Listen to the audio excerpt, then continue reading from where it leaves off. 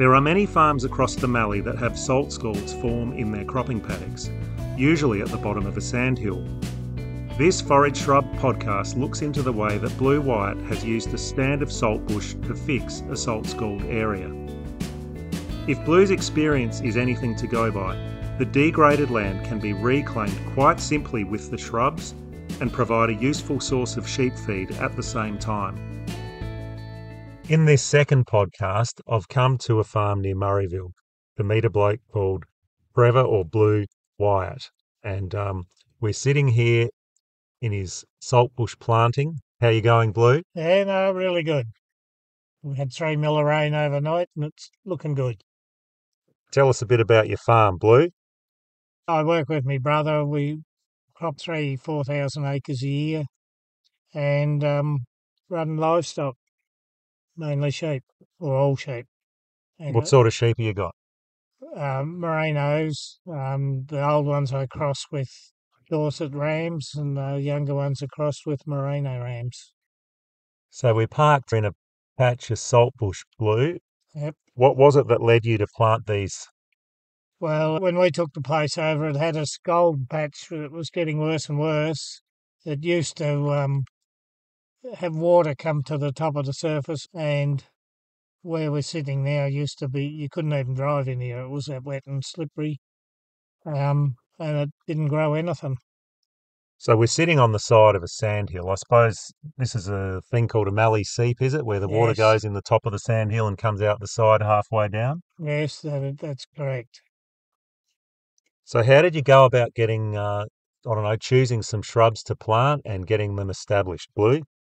Yeah, I don't know whether it was a Mallee Catchment Authority or who. It was 20 or 30 years ago now.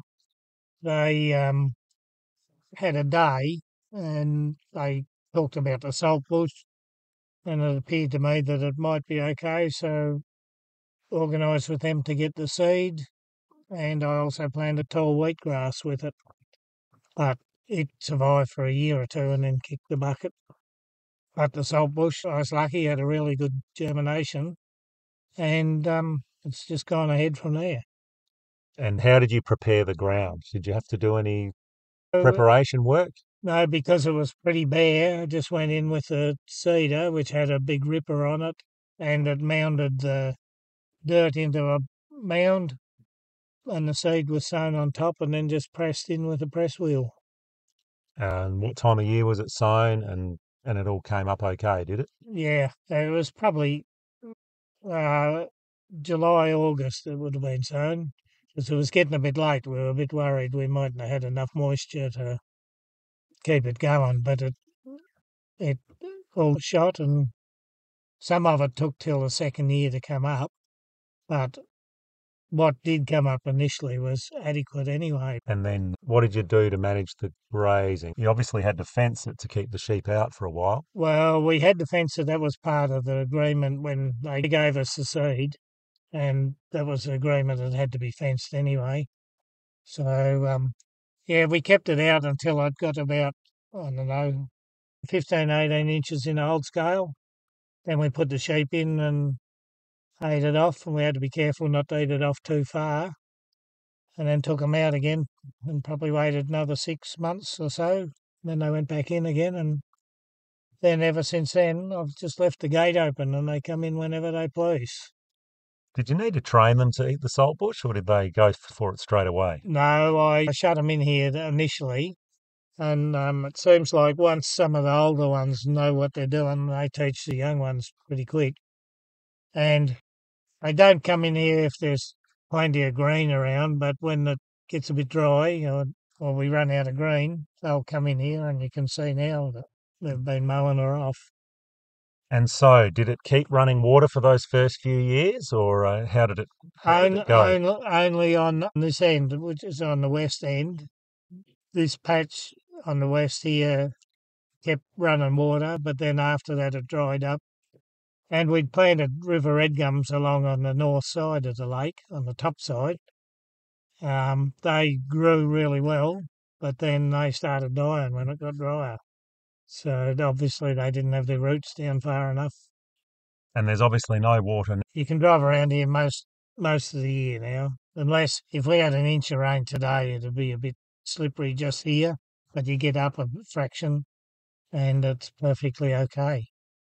So, Blue, going back 30 years, this was salt affected land. Now, I can see grass growing everywhere now, so it's obviously worked, but has the salt been leached out of the soil here now, so it's sort of reclaimed the land? Oh, it certainly reclaimed the land. There was never salt on the surface, but it was obviously salty because it scorched all the ground and nothing would grow. And, it's really good now when they're using lamb and they come in here with their lambs. If it's going to be cold and wet, they'll come in here. And shearing time, I shut them in here. It's in a little paddock close to the shearing shed. And it's certainly been an asset as far as I'm concerned because it was useless ground before. Couldn't do anything with it. Yeah, it was useless, and now you've turned it into a productive paddock. If you wanted to sow the interrow now, do you think an interrow pasture would grow? Oh, yes, it would because the grass is growing. I did sow lucerne in here a couple of years after it got established, but that never ever did any good. But, maybe I could try that again now. Although then I'm just a bit worried they'd go around eating all the lucerne and not eat everything else. And as you can see, I've let the saltbush get too high anyway. The sheep can't reach the tops of it now.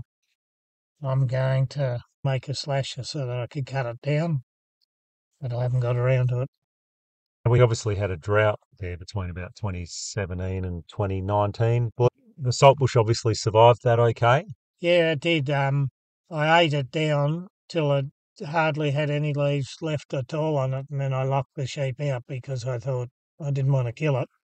But I think that it would have just been all right anyway because it seems to have shot. All of it grew again, so it wasn't a problem. Oh, I can see lots of younger plants as well, so it Yeah. looks like there's been regeneration as well as Oh, it self-seeds all the regrowth. time. Yeah. It's definitely been worth doing.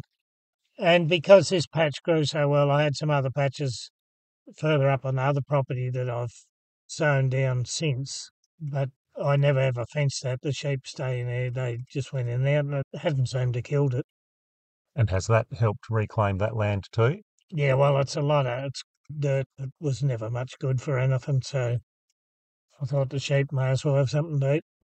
Well, thank you, Blue. This is a really obvious example of how saltbush can help reclaim land and add to your pasture base, I suppose. Oh, it does because, like I said, when it's dry, the sheep they come in and they take all the leaves off, just leave the stalks, and obviously they start on the younger stuff first, but they do get to the older stuff when the young stuff's gone. So it's obviously they see some benefit in it.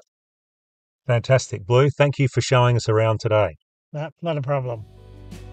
This project is supported by the Mallee Catchment Management Authority with funding from the Australian Government's Future Drought Fund. Thanks for joining us. If you want to hear more, like and subscribe to the MSF Farm Talk podcast. Catch you later.